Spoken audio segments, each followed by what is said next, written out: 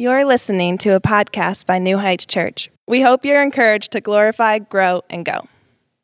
We're going to be in chapter 2 of Ephesians today, so if you have a Bible, you can open it up or turn it on. If you don't have an app or a Bible, most of the verses I read, I think, are on the screen for you. But as we jump into chapter 2, we're coming off of chapter 1, naturally, because that's how numbers work. But in chapter 1, Paul has described to us the God that we are called to worship, who he is, his attributes, how he's revealed himself as a triune God, Father, Son, and Spirit. And in chapter 2, he turns the focus from God to us and what God has accomplished in us. And I'm going to cover the first 7 verses. And in these first 7 verses, it's kind of set up like good news and bad news. You guys have people in your life that give you good news and bad news in pairs, and they always have to like kind of dramatically set it up. Instead of just telling you 2 pieces of information, they have to say, I've got good news and I've got bad news.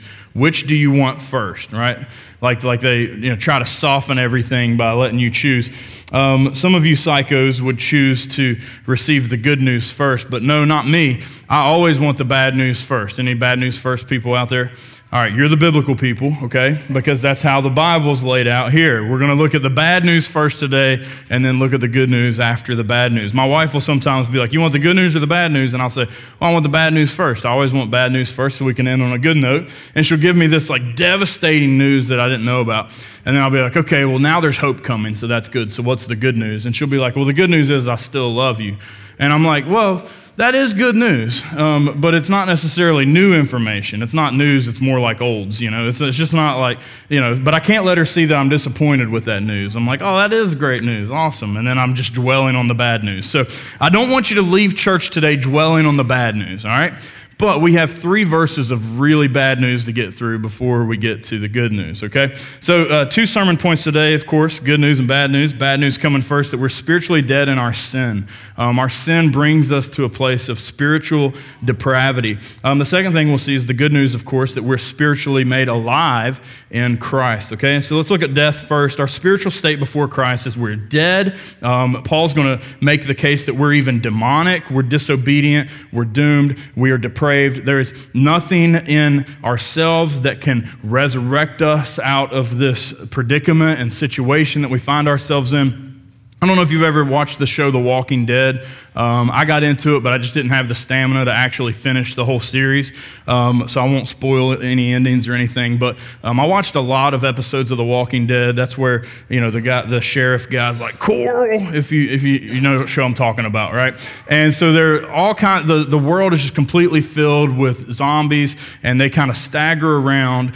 These are people where they've lost any sense of humanity, but they're just these gory, kind of bloody-looking zombies that feed on flesh, and they kind of aimlessly wander around, and then when they smell human flesh, they go after it to eat it. It's really a gross show. It's very gruesome, but they've completely lost a sense of humanity and morality. They're not even really human anymore. They call them walkers because they're just kind of walking around, and AMC's depiction of zombies in The Walking Dead is kind of the Bible's depiction of you without Jesus. You are aimlessly wandering through life. If you are without Christ, you're feeding your flesh, your fleshly desires to just find what you want and do what you want and live how you want and do everything selfishly. You lost and really don't have any sense of moral compass or morality or God's law of what is right and wrong. And if you're without Christ, the Bible's description of you is pretty gross. It's pretty depleted and disgusting.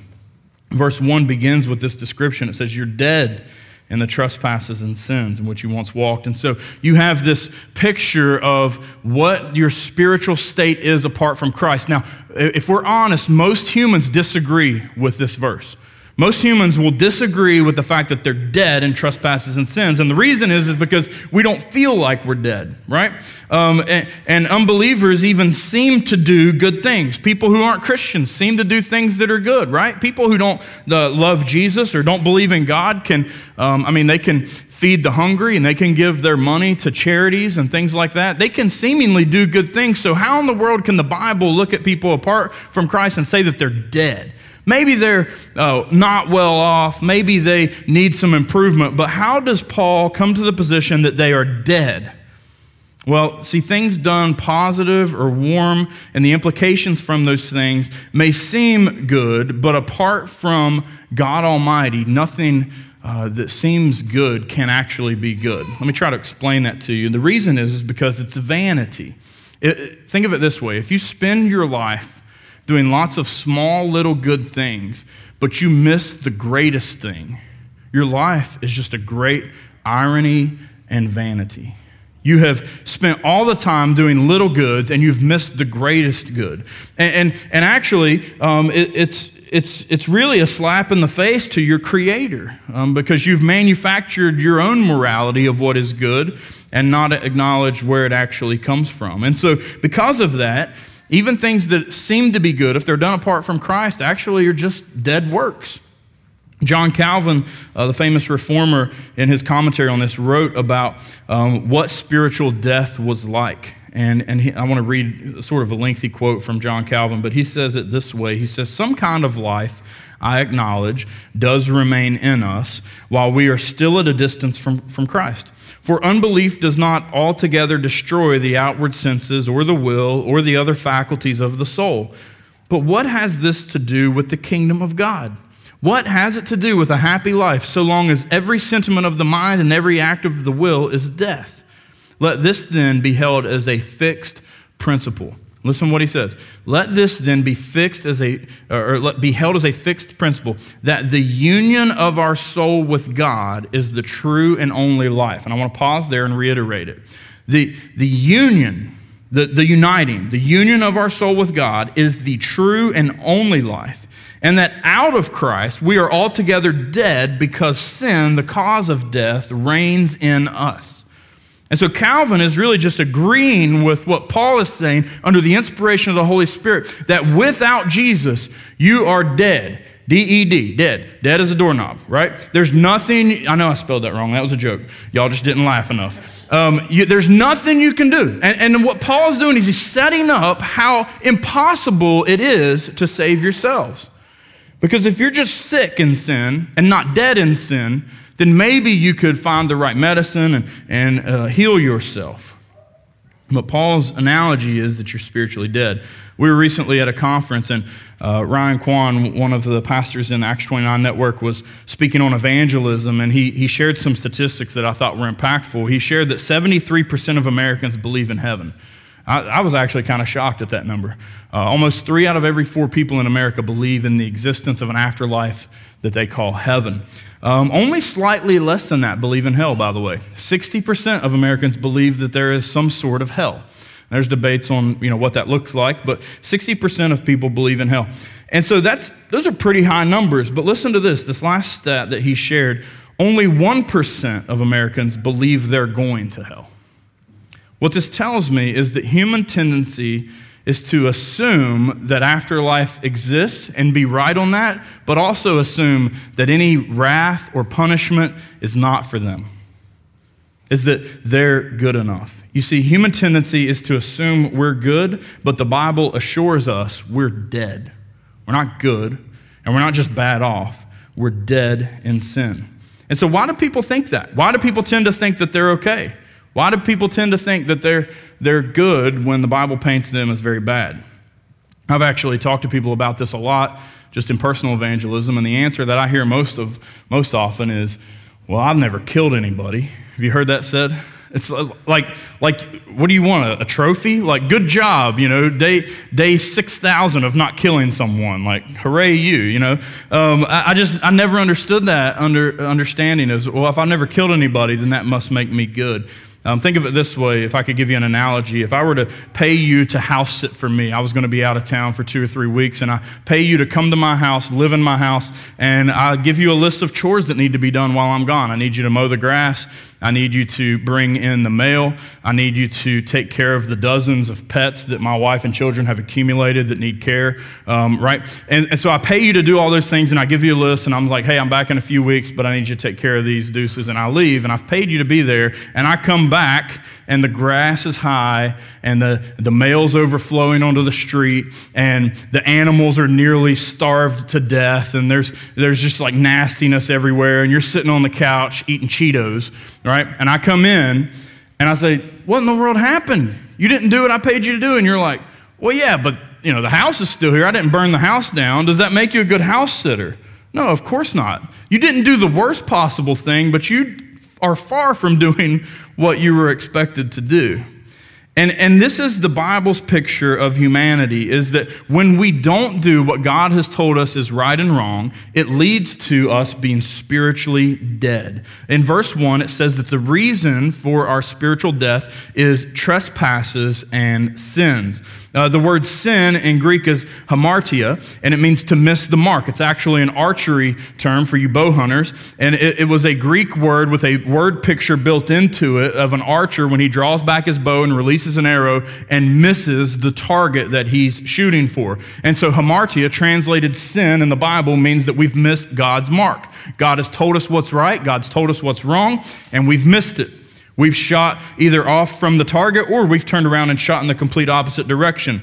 Now, the other word translated into English as trespasses is paroptoma, and it means to step off of a path. This isn't quite so strong as the word sin. It means to just, accidentally step off the path that you're on. These are like what I call oopsies, right? These are the things that's like, yeah, I messed up, but I wasn't really intentionally trying to do something wrong. Well, the reality is we are actually able to admit that our sin, the things that we do that are just wretched and bad, just condemn us. But we have trouble admitting that our trespasses also condemn us. Our mistakes condemn us. I think of it like our youngest son, Tava, is the most reckless human being on the planet. He doesn't pay attention to where he is. I'm nervous anytime there's like a cup of coffee in a room with him. I'm like, it's going over. It's happening. Like, I'll never take him to Blinko Glass. It would be way too expensive. Like, the bill of him running through the Blinko Glass showroom would just be astronomical, right? Because if he ran through Blinko Glass like a bull in a china shop, it doesn't matter if he didn't mean to knock over all the vases. They still need to be paid for. And the reality is recklessness is still wrongfulness. And so when we find ourselves standing before God, we can't just be like, well, those were a bunch of oopsies. I didn't mean to do it. God has given us a standard, and that standard has brought us to a place where we are dead in those trespasses and sins. And so the reality is that's all of us. And if that's not strong enough word for you, death, Paul's going to up the ante in verse 2. He says, not only are you spiritually dead apart from Christ, but you're on the same team with Satan himself, right? Like, this is getting extreme. This is like worse than The Walking Dead. Verse 2 says, in which you once walked in your death and your trespasses and your sins, following the course of this world, following the prince of the power of the air. That's a reference to Satan himself, by the way. So he's saying you're following the devil rather than following the Lord. He calls him the spirit that is now at work in the sons of disobedience. The prince of the power of the air is mentioned again in chapter 6, the last chapter of Ephesians, where Paul says, we do not wrestle against flesh and blood, but against the rulers, against the authorities, against cosmic powers over this present darkness, against spiritual forces of evil in heavenly places. And so Satan's dominion is described in Ephesians as this world, that he is present, that he's deceiving nations, he's longing to keep people in their spiritual deadness, but the church is awakened. And so while Satan's dominion is the world, Christ's dominion is his church, and he has sent his church into the world to wake the dead. That's our task as Christians. That's why every week when we leave New Heights churches, we've gathered together. We are sent out as missionaries. We're not just dismissed. We're commissioned and sent as missionaries to wake the dead, because you have a message of life and hope and grace that you carry with you, and people around you that you know and love. The first 3 verses of this chapter describe them as dead in their trespasses and sins. And they desperately need someone to share the gospel with them. Not only are we demonic, we're disobedient. That means that by our own will, we love our sin. We continue in our sin. That means we can't just say, well, the devil made me do it. We have all the temptation we need in and of ourselves in our depravity. And so this twofold condition of we're sinners by nature, we're born into it, but we're also sinners by choice. We like what we're born into and we endorse it. Leaves us in a position of just being doomed, just having no hope in and of ourselves. It's a doctrine that theologians call total depravity. It means that depravity affects every part of our being, everything that we do and everything that we are. It doesn't mean that you are as bad off as you can possibly be. So don't mishear me. It doesn't mean you do everything bad that you possibly could. But it does mean that you are as bad off as you could possibly be. That means if you could think of the worst, most sinful human being, you are in the same boat as them. The doctrine of total depravity places Mother Teresa and Jeffrey Dahmer in the same predicament of needing a Savior. That no matter how good your life may look or no matter how bad your life may look, everyone needs saved because everyone is born and endorses the sin in their life. Look at the universal scope of depravity in verse 3. It says, among whom we all once lived. There are no exceptions given. Everyone is dead in trespasses and sin, among whom we all once lived in the passions of our flesh, carrying out the desires of the body and the mind, and were by nature children of wrath like the rest of mankind. Everyone is doomed with this disease, without exception. In The Walking Dead, to kind of return to that illustration, there's a sobering reality that sets in season 1 because you've got characters running from zombies and, in good TV, even though the zombies are like dragging their limbs around and walking very slowly, they always seem to catch up with these, very in shape characters. But as they fight to survive and as they band together and as they run away from these massive crowds of zombies, of course, eventually some of the characters begin to die. And what they learn is that as characters die, they actually become zombies too. And there's this really sobering moment where the characters realize that even though they are living at that point, that they're all infected with this made-up contagion of zombieism. And it sinks in the reality that we all have this. This is the way depravity is for us. There has to come a sobering moment in all of our lives where it sinks in and we realize that on our own, we will always walk directly against God's will. We'll always choose what serves us best rather than what serves God most. And when we come to that place, that's the position we need to be in where God can raise us to life. It's important for us to see our spiritual condition of death in sin, that we are the destitute in need of inheritance. We are the terminally ill in need of a cure. We are the spiritually dead in need of a resurrection. Romans 3:23 says this is everyone. It says, for all have sinned and fall short of the glory of God. No matter how good you think you've been, no matter how many people you've wanted to kill and abstained from and not killed them, you're still dead in trespasses and sins. One of my favorite stories in the Gospels is when Jesus, in John chapter 3, encounters a man named Nicodemus. And the reason I love it so much is Nicodemus was probably the best possible representation of humanity that you could come up with. He knew the Bible better than anyone else in Israel.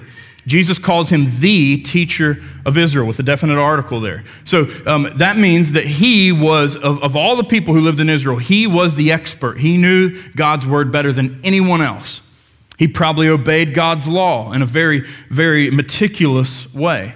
That if God were to come down and say, Israel, give me your best representation of holiness, Israel probably would have been like, hey, y'all, we need to go get Nicodemus. And he walks up to Jesus, and Jesus takes one look at him and without hesitation says, you've got to be born again. He doesn't say, man, you're pretty good. He doesn't give him the Bon Jovi, you're halfway there living on a prayer. No, he looks at him and says, we've got to start over fresh. That depravity has infiltrated your soul so much that even the best of us needs a new start, a new birth. And so that leads us to the good news, that we are made spiritually alive in Christ. And so all of this death and depravity and demonic activity lead us to a place of like Nicodemus, that we find ourselves hopeless without a Savior. But Jesus looks at us and he says, you must be born again. Well, how do we be born again?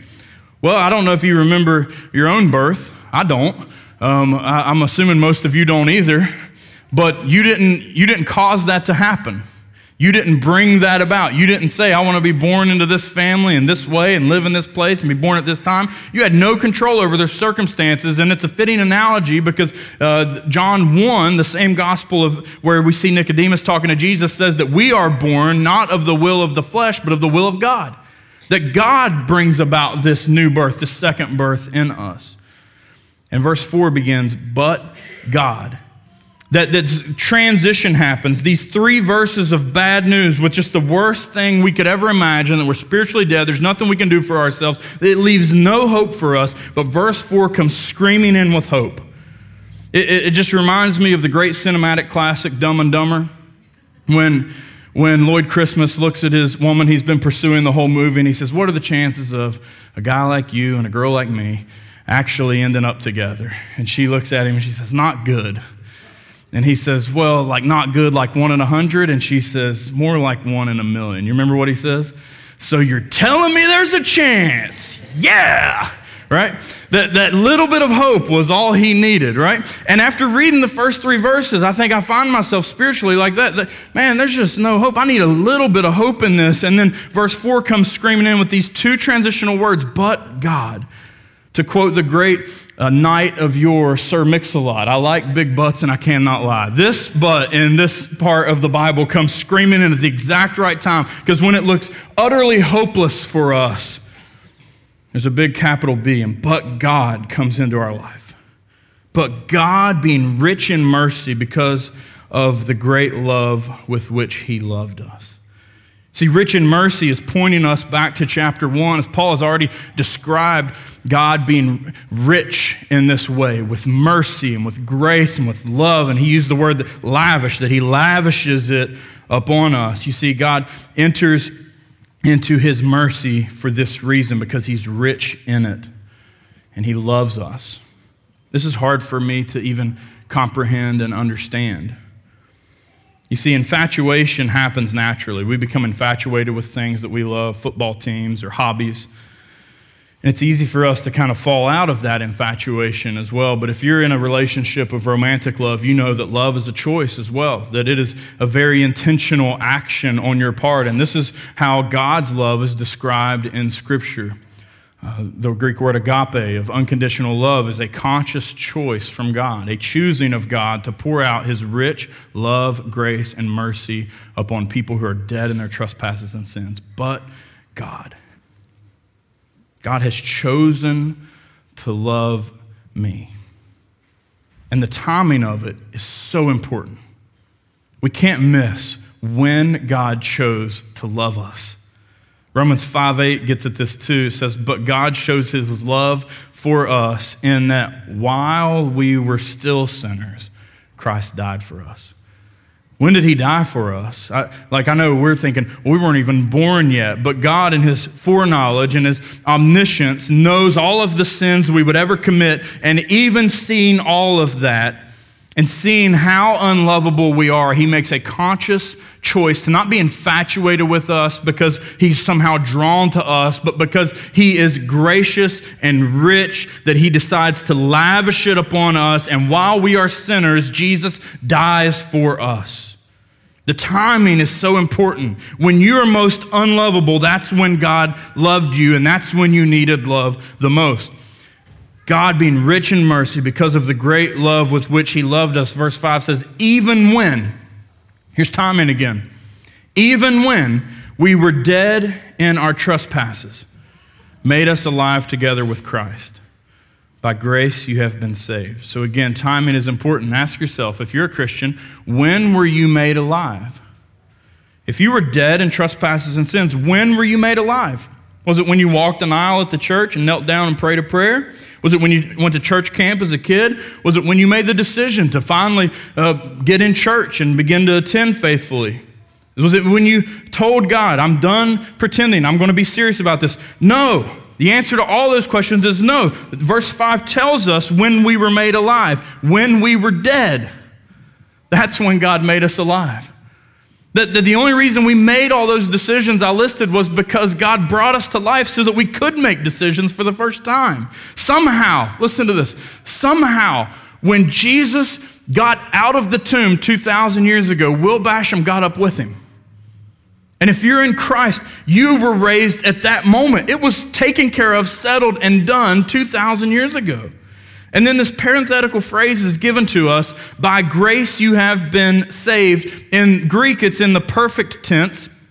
which means that to translate it rightly in English would be very lengthy, but it would say, by grace you have been saved, by grace you are safe today, and by grace you will be saved forever.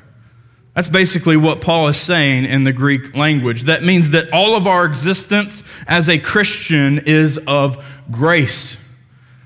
It's important for you to understand what this grace is. It's unmerited favor. It's a free gift of God. It's not just like on Christmas vacation, oh, grace? Oh, she died 30 years ago. It's not just a word that we talk about.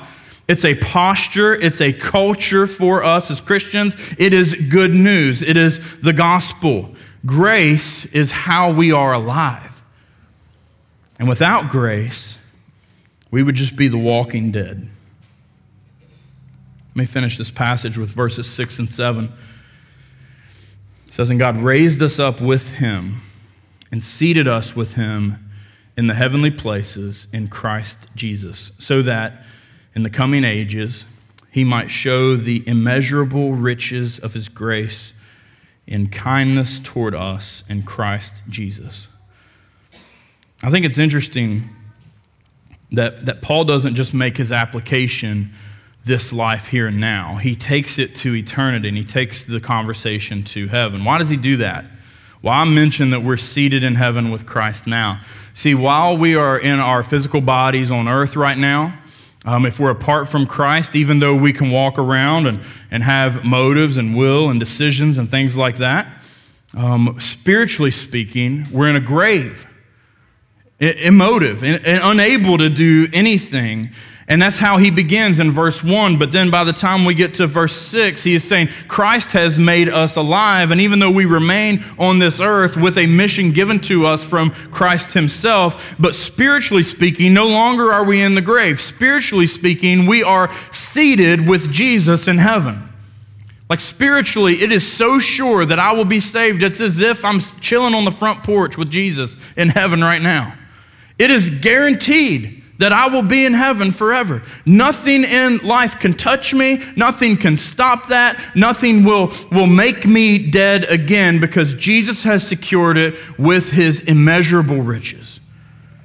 And verse 7 calls it exactly that his grace is immeasurable. I mean, this immediately took me back to God's conversation with Abram, who he says, I'm going to change your name to Abraham because you will be the father of many nations, and your descendants will be as numerous and as many as the grains of sand on the shores and the stars in the heavens. The point God is making is, Abraham, you're not going to be able to count your descendants. And when he says your descendants, the rest of the Bible actually explains it means those who are people of faith. Just as Abraham was justified by faith, we're justified by faith in our Savior as well. And the descendants are so numerous that they are immeasurable. And not only are the descendants themselves, that God's kingdom, his church Christians, are immeasurable. We can never imagine how many people God has actually redeemed and saved, but each one of them has an amount of sin in their life that is also immeasurable. Could you imagine trying to count your sin? I'd struggle to count my sins just this past week, let alone for my whole life, and let alone what I will commit for the rest of my life, however many years God decides to give me. So you take that in Will's life and multiply that by every redeemed person who has ever lived, is living now, or ever will live, and you have a massive amount of sin that needs an even more massive amount of grace. And Jesus went to Calvary, and we think he just put a crossbeam on his shoulders to carry a cross. No, it's much heavier than that. It was an immeasurable amount of sin that was placed upon your Savior's shoulders. And those soldiers told him, you carry that and you climb that mountain. And Jesus walks up Calvary's hill, not just with wood on his back, but with every sin you've ever committed or ever will commit on his shoulders, multiplied for every redeemed human that will ever live. And he carries that up, and he willingly lays down his life to pay for all of it. And he writes the check with his immeasurable riches of grace. We hope you enjoyed the podcast. To learn more about New Heights Church or a relationship with Christ, please visit our website at www.newheightswv.com.